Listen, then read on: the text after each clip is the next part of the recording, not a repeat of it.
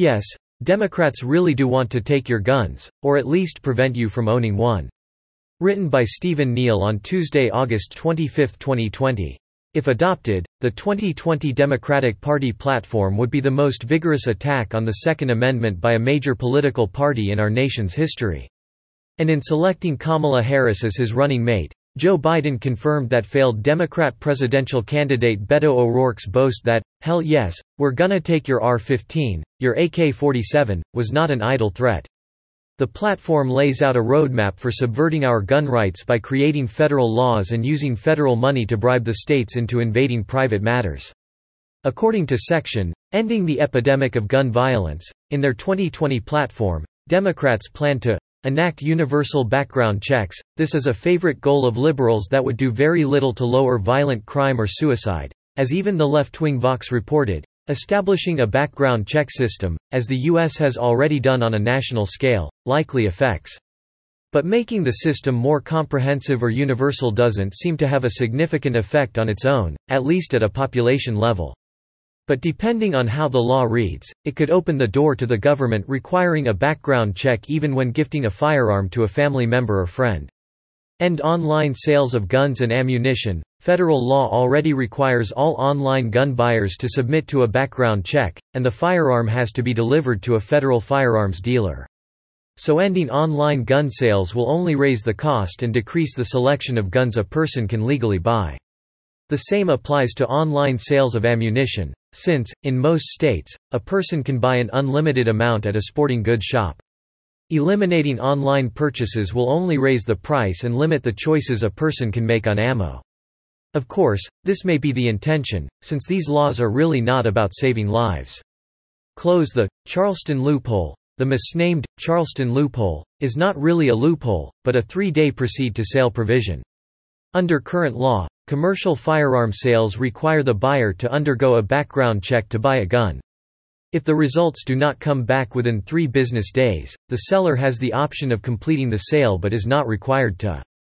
The 3-day provision places the responsibility of conducting a background check on the state, rather than the citizen. It prevents the state from insidiously impacting the rights of law-abiding citizens by intentionally understaffing the department running the background checks. Ban the manufacture and sale of assault weapons and high-capacity magazines. Put simply, the U.S. Supreme Court decision 2008 District of Columbia v. Heller prohibits such a ban. As the court concluded in Heller, the Second Amendment protects firearms that are, in common use at the time, for lawful purposes like self-defense. With semi-automatic rifles, often incorrectly dubbed assault weapons, being the most popular firearms in America, they fall into the in common use at the time category.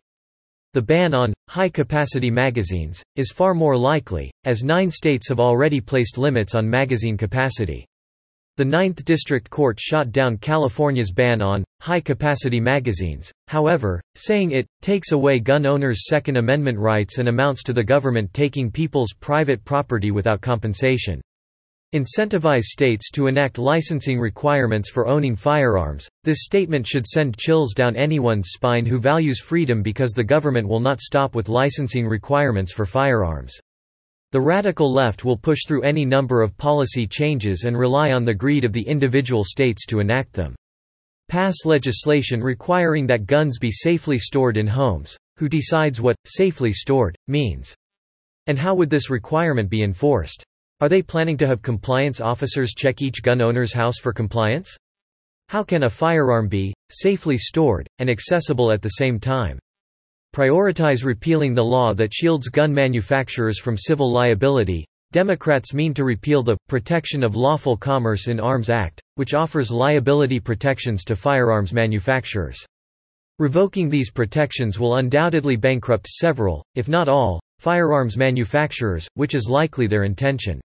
Biden's gun safety page on his campaign website states that the Protection of Lawful Commerce in Arms Act protects these manufacturers from being held civilly liable for their products, protection granted to no other industry.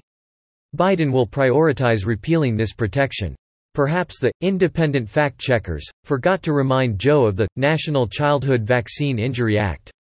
Concern over a party intent on limiting banning, and confiscating our firearms while simultaneously demanding the defunding of the police and supporting the violent criminals in BLM and Antifa, might even cause MAD's Alfred E. Newman to begin to worry.